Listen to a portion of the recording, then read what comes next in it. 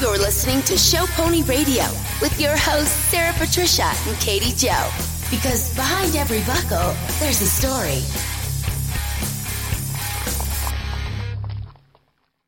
Hey everyone, what's up? It's Sarah here. I'm so sorry it took so long to get another episode up, but life has been crazy for me lately. It's no excuse, I'll do better. But you may or may not know, I'm in Canada, so I have definitely been in the polar vortex. And I hope you guys have all been staying warm, being safe with your colts, and enjoying the season. It's an exciting time. So this episode is part 1 of hopefully 2, but maybe even 3. It was a long one. Don't ask me how life got away from us, but it sure did. But it's a good one. I hope you like the episode, and we'll see you down the road. I'm a one-take guy. Hey everybody, welcome back to Show Pony Radio. Hi everybody, we're here with John Boxell. Hey! So John is one of those people that's always been in my life and who I've always thought a lot of. You might want to set the bar a little higher. For sure. There's a lot of things about John that everybody knows, but there's a lot of questions that I had, and so I figured, let's just do it on Show Pony. So here we are. John, tell us about your childhood and how you grew up. So I'm the youngest of 5 kids. My parents, or my dad, probably thought horses were a good way to keep 5 kids out of trouble in jail. Right? And it worked. He worked you hard. You went to the barn 365 days a year at 5 a.m. No exceptions. Unless you'd maybe been out a little late the night before and it was going to be 4:30. Was it like a dairy farm or like? No, we had horses. You had horses. We had 35 mares and 2 studs when I was a kid. Quarter horses? Quarter horses. Okay. Yeah. We had a few cows when I was little, and I remember him selling them off. And then he bought a few again back when I was in high school, and I just hated it. It got in the way of me going horse showing. What about your siblings? Did they show? Yep, we all showed. Pleasure horses or what kind of horses? Yeah, back then you just showed all day. Sure. You know. Everybody showed everything back then. Sure. You got up in the morning, you did halter. You know, my oldest brother Butch, and my only sister Peggy have grand champion halter stallion trophies that are at my mom's house still. That's cool. Because they did away with it after a while, where a kid couldn't show a stud. But my oldest brother and my sister both have grand champion. That's kind of cool. Youth halter grand champion trophies. You're aging yourself, John. No shit. It was 1968, I think, was the date on those trophies. Yes. Yeah. Well done. So you got to have a show horse, and you could keep it, and say the boys had to break the yearlings, and say we had 20 yearlings, but you had 4 apiece. Well, you got to pick. Well, I was the youngest. I didn't get a pick. I got what was left. You got the stragglers. So I got the rats. But my brother Chris, actually next to me, always liked one tough one. So he would always pick one real asshole. He wanted the challenge. Yeah, he wanted one that could just flat get it on. And your job all summer was to get your colts broke so my dad could sell them. And if you kept pulling one back, at the end of that year, you could sell your show horse and keep your 2-year-old and have it be your show horse the next year. And just keep rolling. Yeah, and you just my dad just turned him over, and he said, yours to love and show and have fun with, and he said they're mine to sell and make money off of. That's what my dad said too. That sounds familiar. Yeah. It's just, life of, Although, for me, I had a lot of horses I got broke, and then I never got to show them, because as soon as they look good, boom. Right, and my dad would never take one away from you mid-year. That's nice. Yeah, he never would. He'd let you finish that year out What's with that it. like? Yeah. We love you, WD. Yeah, sorry. But we didn't. But my dad didn't do it for a living. My dad was a banker. He did it for you boys. Yeah, he just did it to keep us out of trouble. And not, but yeah, he had to make the farm somewhat self-sufficient because he couldn't do it in a negative number. But my mom had a job, and she went back to work when I was little, and she was an engineer, and my dad was a banker, and that was our job. We went to the farm all day, and we didn't get to go to town. So what about school? Did you play sports in school, or did you just do horses? I played football and basketball like junior high. I played football my freshman year. I'm a slow white guy. How good a basketball player is that? Word. Yeah, and so I really. Where'd you grow up at, by the way? I didn't ask that question. Princeton, Indiana, just down by Evansville. So you've always been from the same area. Yeah, that's where I met your dad. I met your dad at Evansville, Indiana horse shows, and I met the Wayne Davis. down there, and we hit it off pretty okay the first weekend. I know that's hard to believe. I really have a hard time imagining that. Right. And honestly, we have been friends ever since then. You grew up in Indiana, Mm-hmm. and take me through like your. Because it's a transition from doing this as a kid to doing this for a living. Yeah, like- when It did is. I graduated high school, and I always rode horses. You know, from the time I was 15 on, I rode a horse for somebody for extra money. You know, ride colts for people. We were known as little wild freaking Indians. You know, we were assholes. So I mean, we'd ride anything. Someone wanted to send one over, we got to ride. especially you if you always got the bad ones. My old man would give you. He charged you $100 a month board for a training horse, and that was probably back when we only charged $250, $300 to ride one. You know, you didn't make nothing. Yeah, inflation changes everything too. And I got out of high school and I took a regular job with a pipeline company, and I worked pipeline company and rode horses at night. And I remember having 20 head of horses to ride, plus a full-time job. Oof. I got up at 4 o'clock in the morning. I would go to the barn, which I bought a house, and I lived probably 5 miles from the farm, or 4. I'd get up at 4. I'd be at the farm. I could ride 2 colts before my dad would come out at 5 to feed. I would go to work. I would come home at lunch. I'd eat a sandwich in the truck driving out to the farm. I could get a colt rode at lunch, and then I'd come home after work and I'd ride. We had a little old dusted dawn light and a little old shitty dirt circle out in front of the house, in the barn, you know, and just rode colts. I thought that was the greatest life ever. You had you a regret system. any of that? Oh, God, no. Hell, it's great. He had it timed out. He had a system. Yeah, I had a system. I got 45 minutes. I can get it done. I'm the best time management guy in America because of that job. I bet. That will But I teach you hated some stuff. every minute of it. All I wanted to do was ride horses. So you hated your regular job and just Yeah. couldn't wait to go and ride the next That's all one. I wanted to do was ride horses. When you're a little kid. I want to be a policeman. I want to be a fireman. I want to be this. I want to train horses, dude. That's all. Like, it was glamorous when I was a kid. I thought it was glamorous. You know, just thought it was the thing to do. Look at those guys. It's cool. They got a Cadillac and an inline. What more could a guy want? You know? That's the dream. Yeah. They're just some simple things. When I grew up in the horse business, everybody had a 6-horse and a dually. Yeah. And My first rig, a crew cab dually, and a 2-horse inline that I bought from John Mulholland that Doug Carpenter pulled MPJ Mudlark in.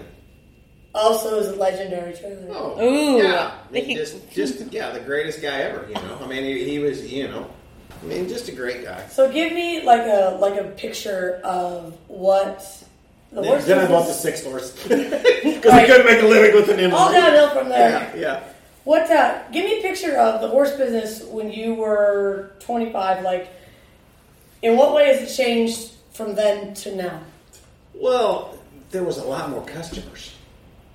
Did they have any more money or anything? I don't know. You know, I just got people. My main business was what I call working class folks that send horses out. When I was in southern Indiana, you got 2 types of horses. You got a colt to ride or one that tried to, kill you in the pen. So you got either a chump to fix or a colt to break. You know, there was nobody left a horse with you year round back then. You know, there was other guys that got those horses. You know, until I went to doing it full time, then people thought, okay, I'll leave it. We can take them serious. So it wasn't a regional thing. It was just because you weren't doing it full time. I think it was because they just didn't think, didn't think it was my full time job. So they wouldn't, and you didn't have horse shows all winter. We'd come home from the Congress, and there was maybe one Thanksgiving show. I think Evansville maybe had a Thanksgiving show back then. This was well before Gordyville was ever built.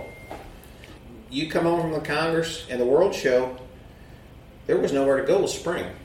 And I remember people don't want to pay to keep their horse when they don't have anywhere to go. Because back then everybody had a little 4 or 5 stall barn at their house. Yeah. Let that thing grow hair, keep its hair half-assed, and take it home. By April, we can get it sorted out. Yeah. We can put the lights on it and put more blankets on it in March, and by April it's ready to go horse show and send it to you, a 30-day tune-up, you're gold. Yeah. And you went horse showing 1st of May. Do you think it's better today, like it is, or different, or? Oh, it's way different. You used to get a whole horse show done in a day, but there might have been 35 classes. Sure. Now we've got 180 classes, and it takes 2 days, and there's some days 2 days really aren't enough. It takes 2.5 days at a major, at a bigger event. Sure. And there's horses that only do one class. And there's a course that does a class. We're used to, it was very seldom anything was specialized other than there was Western horses and contest horses. And a Western horse did the 100 style called For sure, and you would show it with bands. I used to show my all-around horse with bands. Well, this was before bands. We roached them. Oh, why don't we roach them still? I'm no kidding. That'd be way easier. Because they would put all those banders out of business and we like them. You're totally right. Yeah. That is an industry of itself. It is. Good for them. It's just like trail. Tim Kimura has created himself a career by helping the trail evolve. Isn't it amazing? Look how big it is in our business. We have specialized horses and we have specialized disciplines within the horse business. There's banders, there's trail designers. Yep. There's professional judges that have never really shown. They just study judging. Yeah, they went to school. They went to college, were on a judging team, and now they're a judge. So it's not only specialized on the horse level, on the human level as well. I don't know if that part's always specialized. Well, I'm going to take the fifth there. Or get in trouble with some of my fellow judges there. Did you ever work for anybody? No. Trial and error. I love Mike Carter. Mike Carter tells a story. Somebody asked him in an interview like this one time, says, what was your schooling? He said, the 10,000 horses I run. If I ever got in trouble, I remember being a kid, and I was in St. Louis at a horse show. I was maybe 20, 22, and Jody was the king then. Jody Gallion was, he was baby Jesus. And I was at a horse show. It was in St. Charles. Places aren't even there no more. Jerry Motion's dad had a place, and there was Noah's Ark was the motel, and there was a horse palace or something over there, and you'd go over there like Labor Day weekend or Memorial Day weekend, and they had a set of shows. And I think Jody watched me for 2 days just beating my head against the wall riding one. It was just, it had become a real problem horse. And he's out there, and I'm sure he's watching me just fuck this thing up. Sure, do everything wrong. Yeah. And he says, young man, he said, you mind if I give you some advice with that one? I said, at this point, yes, sir, please. And he says, I've watched you bust your ass on that thing for a few days now. I believe a horse only has so many good rides in it. And he says, I think you've met your quota. He says, cut that one loose. Well, your ego's not going to let you do that. You're going to try when you're a kid. And he said, why? And he says, I really think some horses have 30 shows in them. He says, I think some have 130 shows in them. What? Whoa! Do I not say that? Mind blown. Yeah, and you think I about say that it, to you all the time. And he made a lot of sense that Yeah. day. You see that in the Raiders a lot too. They have so many good runs in them, and so many people will burn them out and run them hard every time, and they're just done. And don't school them. Back then you used to never school one. Never went in the pen and you school one. You always were trying to. Was that back when they used to call you in on the rail while you were going around? Absolutely. So then you get horses that would duck in on you? Oh yeah, or just lock up and turn. My dad talks about that all the time. He's like, I had these horses that I what would win they do? Explain it. on. I don't know what you're talking about. Okay, so they could go ahead. call you off the rail. Like you'd be a judge, and there was certain guys like they'd shoot you off the rail. You'd be loping to the right, and he'd go, and they'd call you in, and they'd place you, and that was their during way. the class. Yeah. Like real time. Like you're my winner. Go. Yeah, you're like loping to the right, and they'd call, and you'd be loping to the right, hawking that judge. You'd be just staring down. That's where John Barry learned to stare everybody down. Okay. Well, it's like the halter, so you place it in real time. Like this is my place car. it in real time, and those guys would line you up, and that's how they would. So if you had a really good horse, they would assume that you're being called in, and they'd just start doing it on their own. My dad said he had a really good horse back in that day, and the fact that he kept winning wrecked it. Yeah. Well, and I'll tell another good story. Because it would start to assume it needed to go to the duck in, and then it wrecked it. So this is a Gary Trubyism. Gary Truby. Yes. In Evansville, Indiana. This was a little shitty indoor arena, and we'd have 55 in the junior pleasure. There'd be 2-3 cuts, and Junior Sheltman would come, and Truby, and all them guys, and Bill Thompson. I mean, all these old school cats. Well, Gary Truby's riding around there, and this guy's calling him off the rail. You can tell every lap Gary's getting a little more pissed. Finally, he just reaches up and slaps that bridle off that thing, and he's riding around that rail. Without a bridle? No bridle on. He's got the rein around his neck. He's bad now. No, he's just plain angry. The guy says, you want to come in? He calls him in. It was his call line. It was the ones he was getting rid of. He was calling he was going to leave him on the rail for the finals, but he wasn't using him, so he was just That is a great story. No! So what happens now? Does he get to still play, or is he out now? Oh, no. You're gone. And I remember Junior Shelton's number not getting called out. Like you'd maybe do the cut and they'd go out and the guy would call his numbers off. I remember Junior's number not getting called off. He rides this thing back in. Shows it in the finals. Like it was, say, 3 cuts of the Junior Pleasure, And he rides that thing back in the finals and gets points and a prize. Even though he didn't make the finals. His number was never called. I'm sure it was an honest mistake on that judge's behalf. That's amazing. Look, y'all can complain about the judges now. It was so bad back then. Right? That takes a confident showman to be like, they didn't bring me back, but I'm going back anyway. Oh, Junior wasn't scared of a bear. Yeah. Different era. It was so different. But god dang, we had so much fun. That's what I mean. Like, Okay, so And we got done early. We got done. We were done 8 o'clock at night. It was late night. Sometimes you were done at 6. so the shows were bigger, but you were done earlier, and it just seemed Because we had less classes. Now then they'd go to running barrel horses there, and them guys would run them all night. Like Gordyville. Yeah, they'd be 90, 100 in the barrel classes and run them all night. And we'd come the next morning, and that same poor old tired ass judge was there finishing up the barrels. Yeah, that was Gordyville. The old They get days. overtime, Remember don't we they, used if to they be have to there? do So I don't remember back then. I mean, I don't know. But now they would. Now you would get overtime, but you'd get fined so bad from AQHA because you got to have your show over, And after so many hours, they're fining you for not being done. and you have to pay so much money. Sure. back in the day wanted when to I used have to be dinner at Gordyville drinks. all the time, I lived in Michigan. Yep. We would get done showing at a pretty decent hour. At least an hour to go eat Yeah. dinner. But we'd all end up together. Yeah. That's the best thing about Gordyville. Yeah. And then as soon as we left, old Gene would drag the pen. And the barrel racers would roll in, and they would Flocking literally go until. So I remember that we would go across the street and have some drinks and have dinner and come back, and they were. Oh, who you shitting? We'd close that freaking bar down. We would basically close the bar down and embarrass ourselves, and then stumble back to the bar to And watch them still run barrels. They probably. still be running barrels. Still, but I mean, not even halfway through it. They Yeah. run barrels in Gordyville all night. That's kind of fun, though. Yeah. Well, I mean, we thought so. Unless you were the poor Unless bastard. you're the running barrels. Unless you were the poor the bastard scribe. judge that was watching the timer. Yeah, for Oh, real. my gosh. So you never worked for anybody. No, I would go ride with guys. Like Carp was the first guy that said that I had actually enough nerve to go get help from. Isn't he so nice? Oh, he's a great guy. And I'd say, hey, I got to watch. I didn't know shit about changing leads on one. Pull and poke. Sure. Hunt and peck. And he said, yeah, you want to come ride with me, Carp? Sure, you can come ride with me. It'd be a good time. Great guy.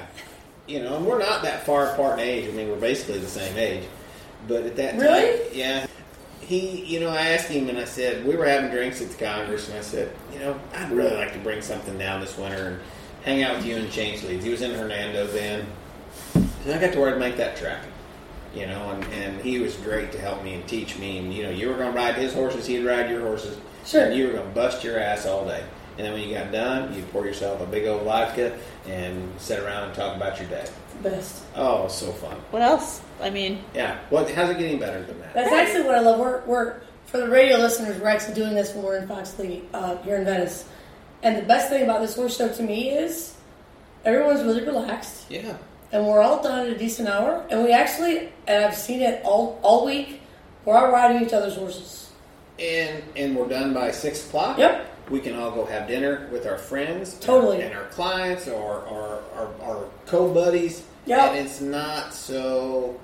I was out there this evening after we got done riding, and by the end of the night, Wade Black and Don Baker and me and Karen Hornick, we had all rode each other's horses. Yeah. Like just...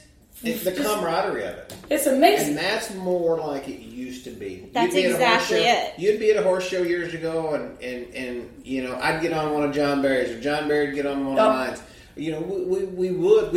We wanted to beat each other, but we were glad to help each other. There was That's camaraderie exactly- in it.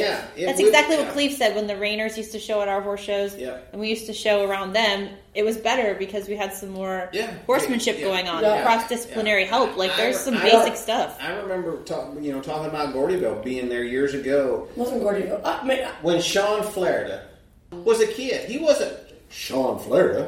He was Sean. Sean. Just a guy. That's funny. His brother was the man then. Mike. And Yeah. Sean would come and bring some there, and we'd have so much fun. Like, I took one to the Level 1 Championships there at Wilmington this year, and then I drove up to Springfield and judged a 2-day paint show, and I'm thinking, I need to find a horse, place I can keep that horse. Sean's. They said, Sean's right there. Call Sean. He ain't got time to fool with me. Sure. Of course he does. And I called Sean. I said, "Hey, Sean, this is John Boxall. I said, "Hey, Sean, John, how you doing?" And this was like, and he was like, I said, "Look, I know you're probably stacked full, but I need to bring a horse, possibly 2, but I said more than likely 1, and leave it there." "Yeah, no problem. I'll make it work. Don't worry about it." So kind. Sure. And he did. And I said, I brought feed and hay, and I set it in front of the stall, and he says, "Tell me what it gets." Or he said, "Don't tell me. Tell the guys what it gets." And he said, he'll make sure it happens. But he was going to make sure they were well taken care of. And it was. He did it, and I went over by there and checked on it. It was great. I'll back up a step in our conversation. I went to ride with Carp. I ended up in Wisconsin for about 9 years. And I remember sitting down at my dad's bank across from him and said, I'd like to quit my job and I just want to ride horses. And my dad looked across the desk at me as... Your dad was a banker? Banker. Yep. President of the bank. So you're sitting across from the big desk. Mm-hmm. Very Tim's dad intimidating. is an accountant. Yeah, very intimidating. It's like, being in the principal's office. Anytime my dad, anytime you're in Dad's office, you sit down and had to talk.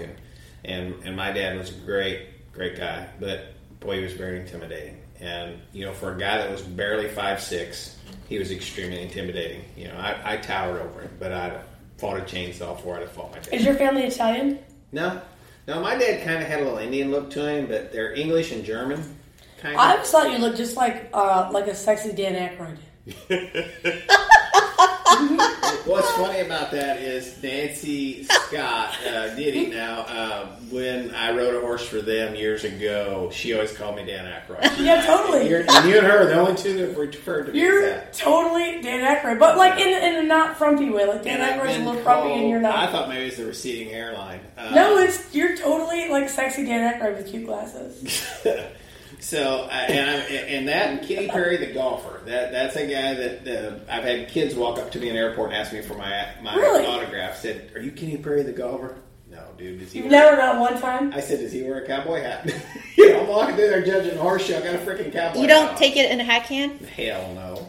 My dad is really good friends with Fuchs. Mm-hmm, Bill. Walter Fuchs. Oh, Walter. Fuchs. Yeah. I forgot And they really were. in the old days when Yeah. Walter was thinner and Garth Brooks was huge, everybody thought Walter was Garth. Definitely. And he kind of had that Totally. shape, had that flat. Totally. Yeah, definitely. And so literally I was with them and people would always walk up and ask for Walter's autograph thinking he was Garth. I was with them when that happened a lot. Yeah. Oh, I can And see also, when me and Donnie McCready would run together, they would think that, because Donnie always wore the floral shirts with cowboy hat, and they would think that Donnie was Kenny Chesney. Boy, I don't see that one, but I sure see Walter looked at. He was even just like- even had a lot of that shape to him. Yeah, a little smaller version of Garth. But you're way sexier than Dan Aykroyd, John. We really went off topic with the Dan Aykroyd Way, thing. I'm sorry. way off. Okay, let's so roll this Rob back. Pace. Go back. Okay, sorry. Roll that one back. It here. happens. Yeah. So now we're sitting across from Dad at the bank, Yeah. telling him we're Yeah, going to be a Dad- horse And I trainer. tell my dad I'm going to quit my job. And he says, "Well, it's your life. You got to fuck it up the way you see fit." He said that? Yeah. Direct quote. Direct quote. My dad used to say to me about horses, you got to fuck it up, you fix it. Yeah, and he said, that's just going to make you an old man way before your time. It's how I make a living. Honestly, I said, well, it's what I want to do. Sure. He says, well, I don't call me when it don't work, basically. Well, you know what? That's going to test your mud. You're either going to pull your jeans up, tighten your belt, and get after it. You have to be confident in your choice after that. And you know what? I was not going to be proved wrong. Sure. Come hell or high water, and I would never have called him if I was Starving. and there was a little point where he got a little lean. Sure. And he called me one day and he said, this was probably after I'd done it for about 1.5 or 2 years, and he'd come up and he would show with me and hang out for about a week. He had a halter horse. He always kept a halter horse, and we fooled around, and he would go horse showing with me, and he'd been up there, and we were sitting having a drink one night, and he said, this is not really the life I chose for you. I said, yeah, but you didn't want me to be a banker either. He said, oh, God, no, I wouldn't want you to be a banker. I said, well, I don't want to be a pipeliner. And he said, I know. He said, you made the right choice for you. And he said, you bust your ass, and he said, you'll make a living.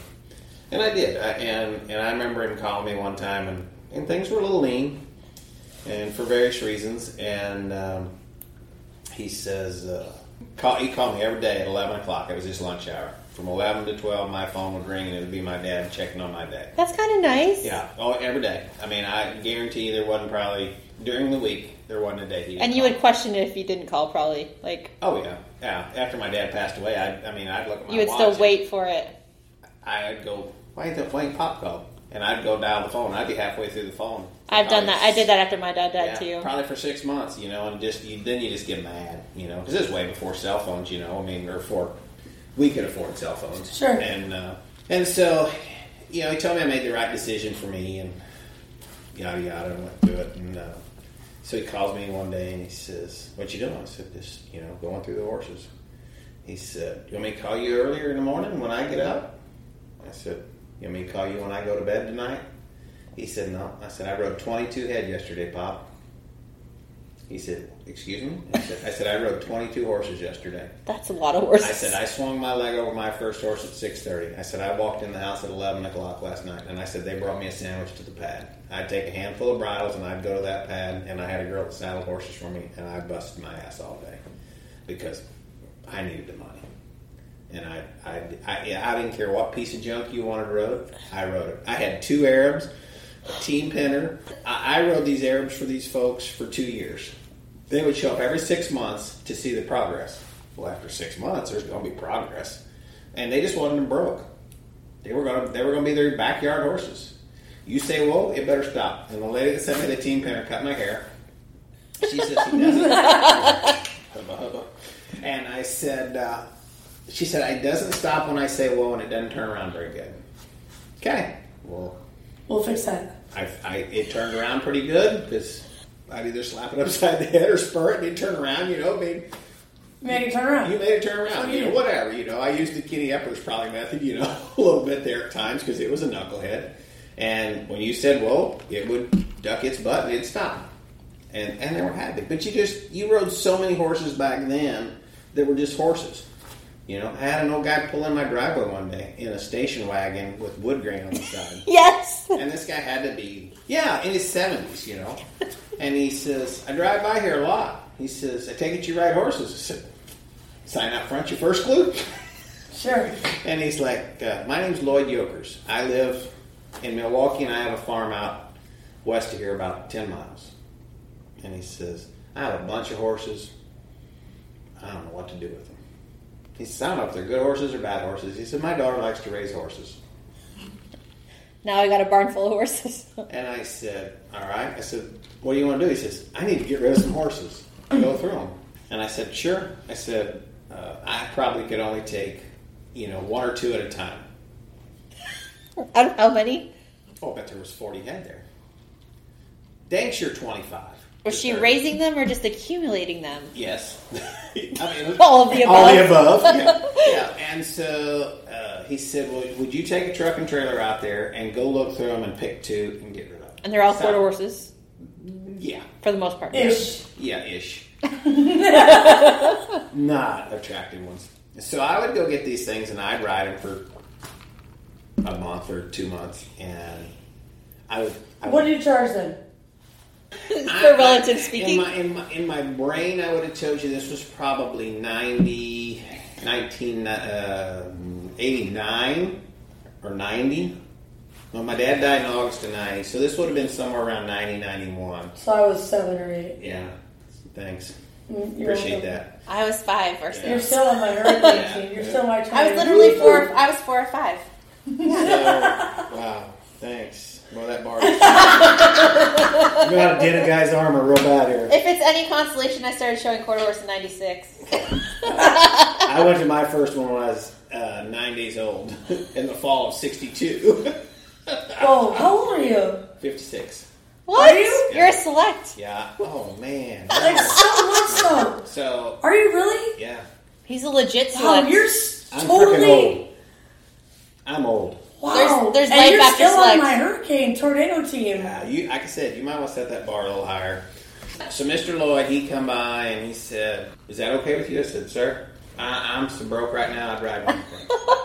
And he says, "You're not going to cheat me?" I said, "No, sir." I said, "I would promise you I will never cheat you out of $1." And I looked him square in the eye and he says, "I believe you." Writes me a check for $1,500. It might as well have been $15,000. Your life was so much better. Oh, in a day, I could go eat real food. No more Honey, spam. we're going to dinner tonight. You can No have a more Happy spam Meal. for me. Yeah, no spam and macaroni and cheese. No Reese cups. I was so broke at one time, my dad comes to visit me. I'm going to get sidetracked for a second. This is good. And he opens my refrigerator and he says, "What the fuck's that?" I said, "Them 2 Reese cups at the top, Dad, that's breakfast. Them 2 in the middle are lunch, and then 2 at the bottom, that's supper." And I had a 12-pack of Diet Pepsi. And I said, "I have a Diet Pepsi with each of them meals." And there was a bottle of water in there. I mean, that was all was in my refrigerator. It was empty. Well, at least that's like fat and a little bit of carbs. I mean, Yeah. I was dating Karen at the time, my wife, and she would bring me leftovers. Right. Oh yeah, and like bring me something to eat because she just How'd you meet Karen? sold her a horse. She was an amateur, and she come to buy a horse for me, and how every good tale Was it a starts nice and horse or was it one of the? she won the Congress with it, so it didn't sell. Oh snap! And I sold it to your dad. You did after or before? After, when I was done with it, he helped me sell it to some folks out east. Which horse was it? WSTK Chocolate Bar. It was a little brown mare that I bought. Her front feet went east and west. I sell her this horse for $6,500. It was cheap. And it was pretty green. And I'd sold it to another guy, and he was in a little pinch, and he wanted to sell it and just get his money back, and I'd sell it to her. But you had faith in the horse. You thought it was. It was a cute little horse, and it was a nice horse, and she just wanted to go show and get back into it. She'd been out of the business. And so I sell it to her springtime, and ride that thing all year. So she shows with you all year? Yeah, and she... Now, at what point in time did you have the hots actually, for her? Bag her? Oh, this was way later. Oh. Yeah, We were on a business level at So that it was all. So at that point then it went hard to the right. But yeah. At that So point. you were definitely within the lines for a long time. Yeah. And this was Mr. Lloyd's horse? No. This was a guy named Art Taraski from Talmadge, Ohio, or Toledo. Remember those old... Talmadge, yeah. So I don't know how he ended up there, but we had some horses for him, and he got in a little pinch and wanted to sell it, and I sold it to her, and it worked out okay. And I mean, I remember she shows that thing for like maybe 2 years. With you? Yeah. And when's the Congress? And we sell it. When's the Congress that fall? You caught her on a tired night and wore her down. Yeah, eared her down, and You were between the lines. You were being totally professional. This is my client. and by then it was probably getting to hard. At which point did you know that the lines were so blurred that you have nothing to lose?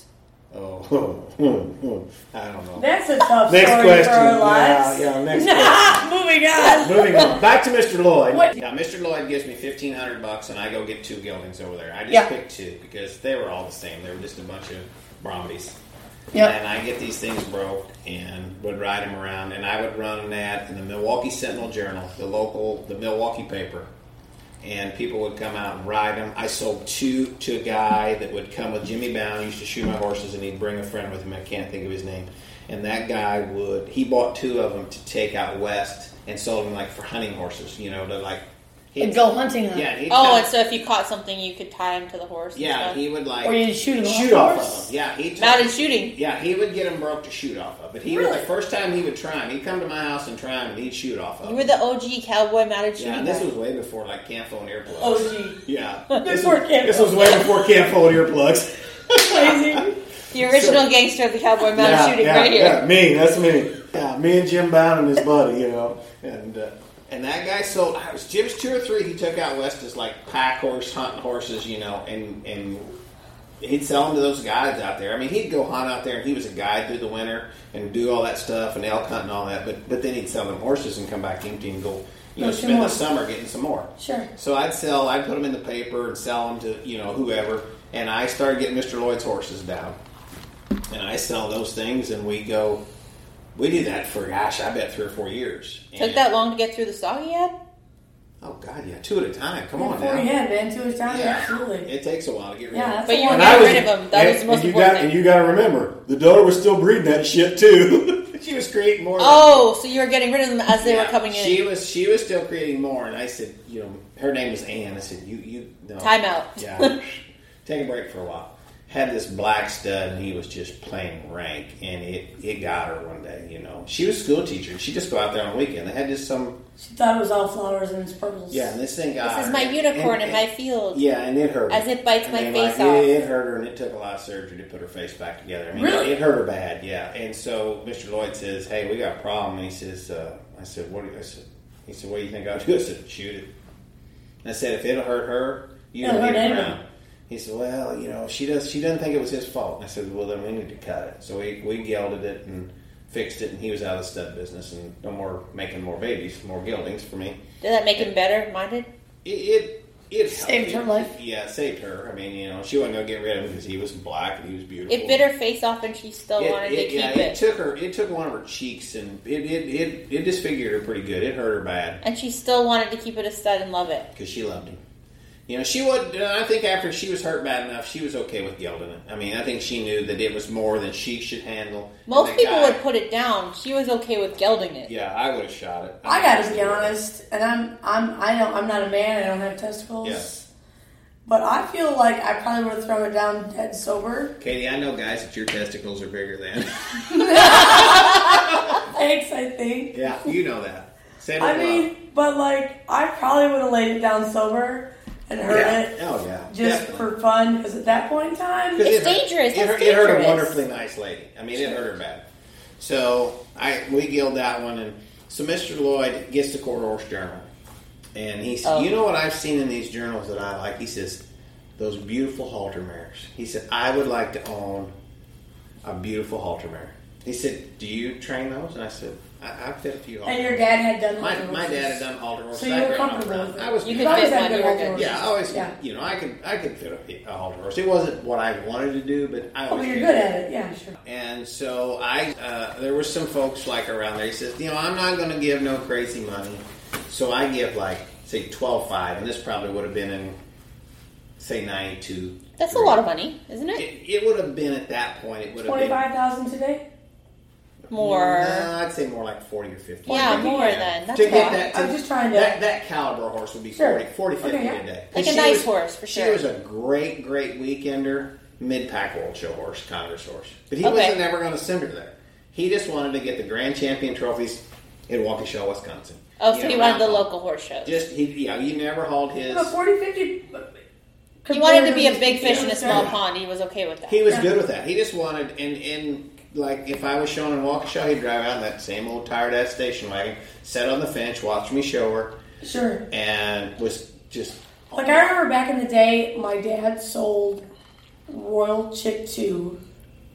He's going to be mad at you for saying this. Oh, it's okay. Yeah. For $50,000. Yeah. And that was all of it. King's Ransom.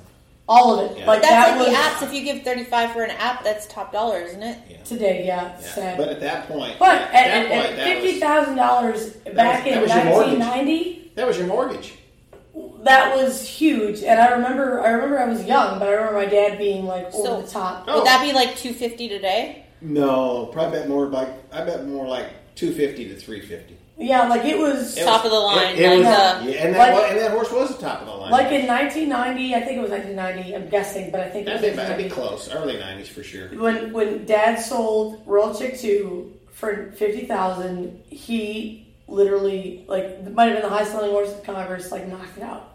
Oh, I'm sure. Just for comparative sake. And I'm sure word got going. Yeah, so $12,500 for a halter horse was probably. It was going to get you the weekend winner. Yeah. It was not going to get you going away weekend. Was not going to get you the Congress winner. I have a big picture question. So when we sell these horses and we buy these horses, no one really knows how much they buy or sell for. It's all word of mouth, and so it sort of gets blown out of proportion, underestimated, overestimated. But no other business works like that. If you buy and sell a stock, it's written down and it's transparent. But even in this deal, how do you know what things are worth if you don't know what people are really buying or selling for? Well, let's use another Gary Truviaism. This was back years ago too. He has many. Yeah, he said a horse is worth 57 cents a pound, and anything over that's a con game. And there's a lot of truth to that. And so here's what also... In theory. You're right. And what I also say to all my customers, including Sarah numerous times, when you price other horses and they're asking... Let's say someone says their horse is worth $100,000. Yeah. And then I go to Sarah and I'm like, okay, I think we should sell this one, or somebody wants to buy it. What do you think? What do you want? What's a fair price? Yeah. She's like, well, I think mine's better. well, so-and-so wants 100 and mine's better than that one. And I'm like, wait a minute. That's not what I do anymore. No, but you used to. This isn't a knock. I'm using you as an example. I try to rate, this is my point, is I try to rate the business based on how it's going as a trend, but it's hard to trend it when you don't really know the hard numbers. No. So, people will inflate things and say they're selling for $350 when they're really selling for $125. Yeah. And in your mind, you think, why am I not getting $250 for this horse? But the point of my story is asking 100 and getting 100 It's two different. are two very different Way things. different. But also feeling entitled to ask that price is a huge thing. Why do you feel entitled Yeah, to but it? anybody can ask 100. Yeah. I mean, I've asked the price for a horse I thought was But worth this is 35 my and they've asked me question. 80. This is the only market where you can't mark trends objectively. No, it's the horse business. And because so it's people- all a construction of because what people buy with their heart. People buy with their heart, and they're not horses. Not my grandpa had a saying. He said they were pulling plows 20 years ago when I was a kid. And he said, "You guys treat them like they're special." He says, "It's a horse." The horses lived in tie stalls. The cows got a stall to lay down in because they had to produce milk. They had to be well rested. That horse ate and went and pulled a plow all day. He was a tool. And now we wait on him hand and foot. We take him to the spa. We swim him in the salt water. They're not our pets. We are their pets.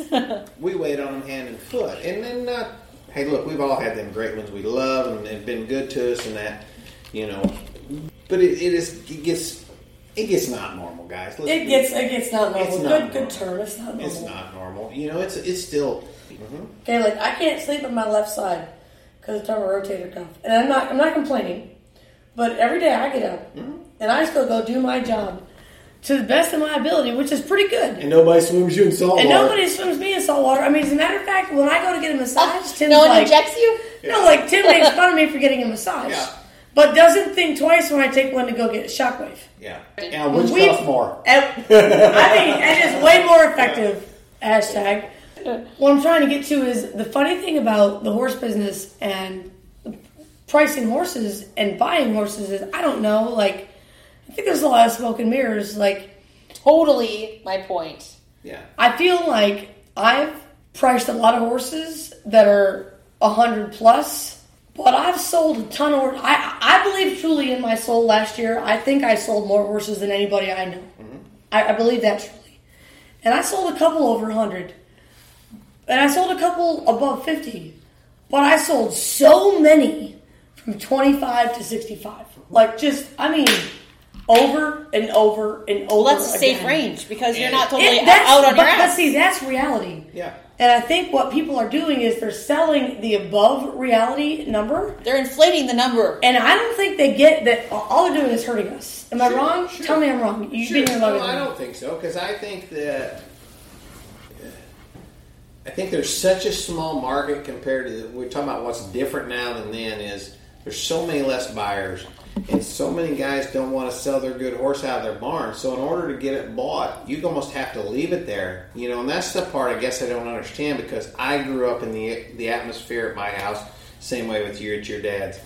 Sell it and make another one. Right. Let's have. That was so much fun to roll that horse over and go make the next batch. I turned Sarah into that. But to me, if your dad sells that horse for $50,000 or you buy this horse for $12,500 at the time, which is crazy, how do you defend that to the person spending the money? They just fall in love with it and have to have it. But that has a landslide effect on the whole industry because if that one's worth $50,000, then mine's worth $75,000. But how many man hours did you put in that horse to make it there? You have to factor in man hours. You also have to factor in immediate gratification and what you're going to win. Like, there's different kinds of buyers. And Long-term and short-term goals for sure. And Yep. egos.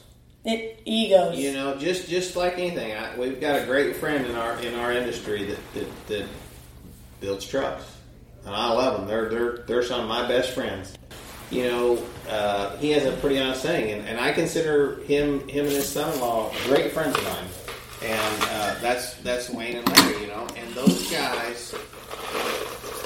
Wayne has a saying, and this is funny because at his age he can say whatever he wants, and we all love it. He says, "I can build you a truck. I'll build you a truck as big as your ego."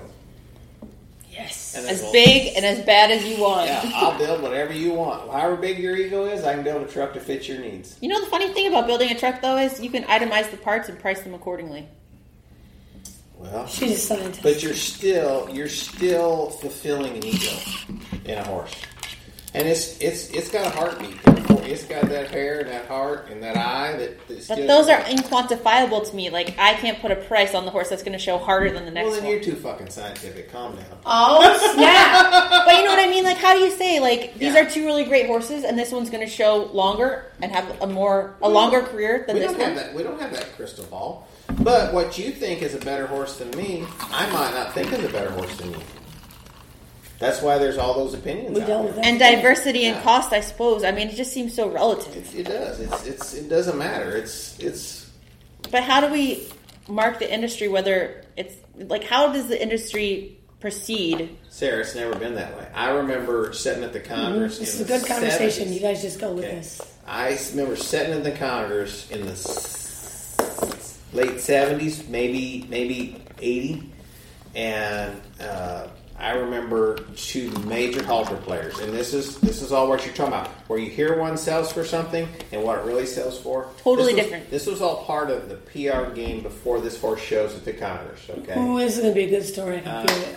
It was Jerry Wells and I think Dean Landers, but anyway, there was a place called the Sheridan where everybody went to drink and hang out. At Congress. At the Congress. My mom talks about this. Yeah. And I remember Jerry Wells walking into the middle of this place with 2 stacks of money. Like cash, like bricks? Yeah, like big. You know, he was a big, imposing man and a gentle giant. No, he really wasn't. So he's mad. He could whip your ass. But he had money. But he comes in with 2 big stacks of money. And he says, so we got a deal on this horse? Holds the money up, shows the guy. And the guy says, yeah. Sets it down and shakes his hand. But I really think that was all... In front of everybody? Yeah. Was that just for the image? I honestly, I think it was total PR to get the buzz. This was before social media. So the only way you were going to get the buzz was through the people. Do it in front of people and they'll talk about it. And I mean, that buzz, I guarantee it made it all the way to the hotel where them judges were. But you know how fast it travels? One judge judged the studs, one judge judged the mares. You know, we didn't just all walk out there and there wasn't 4 of us. There was one guy, you know, and all they had to do was get the gossip to the right guy. To know which one was supposed to win. Well, get the perception going to where, is that guy going to be ballsy enough to beat the one that, you know, well, that's $100,000 right there.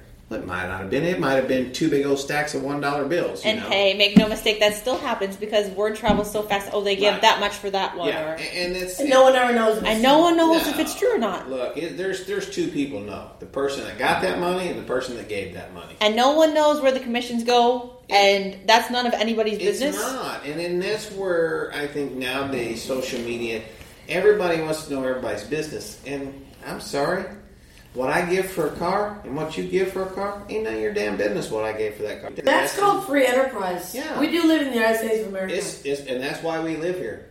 And look, I mean, I'm as big if you hustle for it and you want to go make it, go make it. Don't cheat. Yep. Don't cheat anybody. That's different. Don't steal and don't cheat. That's right. And I believe, especially in this business, it's a small enough world. If you do bad business... It gets around really fast. At the same time, there's so much smoke and mirrors about the cost and value of horses. Yeah, the value is the real question. It's not the cost. Be in this business. Yeah, but that, I believe truly, and this is a weird cycle of things. I think I've gained a reputation for being really honest. Like, I'll unsell a horse. Not outspoken at all. Shut your mouth. And I try real hard. And I don't ever, like if I sell a horse to somebody and it's not, we donated a horse last month to a college and it didn't stay sound, and it bothers me. Yeah. But that wasn't the intent. No, but it affects me. Sure. Like, it was a good horse. That wasn't the intent. I thought it would be fine because it just didn't pass the vet. It was just the best way out. Yeah. And it bothers me. Like, I just don't want to do business like that. Sure. And I love, like, Sarah, me and you have sold a lot of horses together. Yep. I love when our horses go on and win everything. That is the best to me. That's fun to me. It's fulfilling to both of us. But there's 2 kinds of sellers. Some people feel good when they get out and they don't do. And they get the money or as much money. Yeah, as and possible. say I'm not that person. Like, I want to sell somebody a horse. You want to set them up for and success. then be super happy. Like, Be the biggest cheerleader. Yes, always, always. I think I delivered. Please call me and tell me that I need to come get in your I wheelchair. sold one, delivered it down here, and the guy I sold it to, the trainer that we sold it to, and he calls me 48 hours later. And you know that first phone call, you're like, oh dear God. That's the 48 hours. Son, You're like, is it coming back? Yeah, Is it coming back or I not? fucking hate this thing. You're They're terrified. fixing to get me I know. And his wife had showed the horse for me, so I mean, I knew they knew the horse better than most of us know when But we still. buy one. But You hold your breath the whole You time. hold your breath. And he says, hey, you didn't tell me you had him broke to go over the poles. And I'm thinking, I well, didn't. you know, at my house, there's a set of Everything poles. does everything. There's a set of poles out there. You know, I'm sure he trotted or loped across the pole. You know, Drew, the guy that, you know, we worked together, he Is this recent? yeah. Drew DeBurr. You're talking about Drew DeBurr. Yeah, Drew and I work together, you know, and he's at the ranch with me, and so if there's poles out there, he or I are going to lope or trot across them. It's It's Just what you 'cause. do. Just something different. What you do. Just cause. just because you got to fill your day with something. And he laughs and he says, no, literally over a pole. He says, I have sprinklers sticking up out in my fields. And he said she was out there riding and this horse goes over the pole. And the pole's sticking straight up, you know, like a sprinkler straight up like this, you know. And this horse goes over. And he's laughing. He says, it didn't bother him a bit. I said, thank God. I thought you was calling a bitch about this horse. It's a bit of relief. Yeah, and he says, this lady rides this horse around and is the smile from ear to ear. Does that make you feel good? Oh, my I mean, God. and I'm not saying this for Show Pony Radio. Isn't it great That's why we do to it. get a phone call from somebody Totally, that's like, I love to see the horses we've sold do great. I mean, Yeah. it's truly... And when it doesn't It makes go me well, happy. when it doesn't go well, it hurts me a No little. more bit. affected. And I see the lady here the first day, and she says, "I love him." Oh, man. It's Best so feeling good. And ever. she's got a smile. I said, "So does that You mean- take the deep Does that mean side. I'm going to get a tip and get a little more money on this No, horse? no bonus. I love She'll him. come back. No bonus. Yeah. Repeat Yeah. business. Isn't Okay, it nice? let's go back to Karen. We Okay, sidetracked so- a little. okay, Oh, yeah, sorry. So All right. back to Karen. So I sell her horse. She does good that fall, and we kind of start dating that winter. At what point did you decide I'm going to What ask did you her on a introduce date? her? Like, tell us about how you introduced her. No. Now we're going to cross the line. No? No. You're not going to tell Do us? you know my wife? How quiet she is. You knew that it was okay. You knew you could cross the line well before you crossed it. I had a pretty good idea. Let's put it this way: the window of opportunity she did show me was maybe cracked, and I probably knew that was going to work out, and went to kind of dating and taking up, and she kind of started moving in and staying more and more, and she'd come up and ride and stay So longer. she moved in with you? Yeah, because I still had my farm up. Did you In have Reese's in Wisconsin? the fridge or do you have more food in the Are you fridge? still in Wisconsin? No, I'm still in Wisconsin. No, I was still on the Reese's diet, but I was starting to sell a few more horses, and So maybe you can have some lettuce or veggies in No, there so sometimes. my dad comes for one of these visits. So I'm back to the story about my dad seeing what the fuck's in the refrigerator, you know. And he says, "You ain't got no fucking bologna?" I said, Dad. is there bologna in there?" He says, "Get in the truck." He says, "God damn, we gotta go to town. We at least gotta have something to eat for lunch." What is fan bologna? No. We go to town and we get a pound of bologna, a pound of cheese, a loaf of bread, and Lay's potato chips and mustard. Now, I don't want fucking mustard on my bologna. I want a little Miracle Whip. But my dad liked mustard on his bologna, so we bought what he wanted, and if I wanted a bologna sandwich with mustard on it, I could have one with him.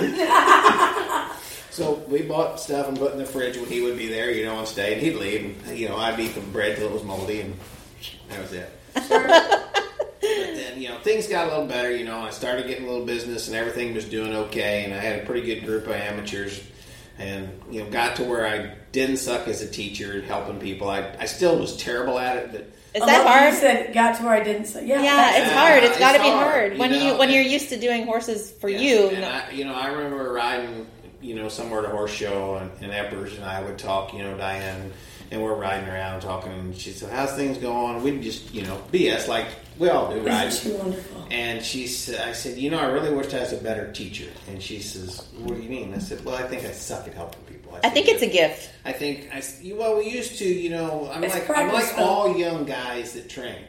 And I see it a little. I've seen it with Drew, and he's trying to become a better teacher. And we talk about, you know, how your verbiage should be with your people and how to help them. And she says, "Well, do you think about when you ride a horse what you're doing? No, No. it's all feel. Do you just feel your way through it?" That's the problem, and you're so used to riding horses on your own that you Yeah, you just Don't talk your way through it. You just do it. You just get up and you go ride, and you ride by feel, And she says, well, the next time you're riding one, think about how you get that result. And she said, think about how you would explain that to that person. Well, that's hard to do. But honestly, it kind of clarified for me how to maybe help somebody. Yeah, because you can break it down a little. Because used to you just try to get one really ready and hope it would stay for that person and tote them around. And I had a group of amateur ladies that would come out and they would ride on Tuesdays and Thursdays. So they made me teach. That's good. You had group lessons on Tuesdays and Thursdays? Yep, I had my little group. We had a big pad, or in the winter we were in the indoor, and I had 3 ladies. And to this day, I still ride a horse for the one lady. That's nice. And I'm still friends with all 3 of them. But when I left up there, the one lady ended up selling her horse, and the other lady kept it a couple years, and she sold it, and she has show dogs now. That's kind of cool. But we were all friends, and on Tuesdays and Thursdays, we would have, I guess, amateur lady night, And they would girls' night. They would come girls' out night. and Maybe not, because that sounds like we were amateur. Yeah, that's not good. That's not good. Amateur ladies' night is not a good. And the husbands came with. We'll okay.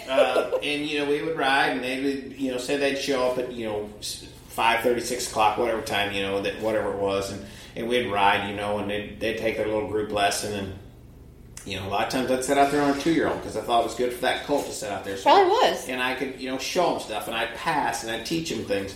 And we would ride, and it was Taco Tuesday at the little tavern around the corner, so we would ride, and the husbands would come, and they thought it was great because when we were done, we were going to go have a few beers and some tacos, and the husbands enjoyed it. Give them something. So you made it fun for everyone. The whole group had fun. And that makes the husband be okay with spending the money on the horses. And Empress was good about that. She would take her people, and they would all go to the movies.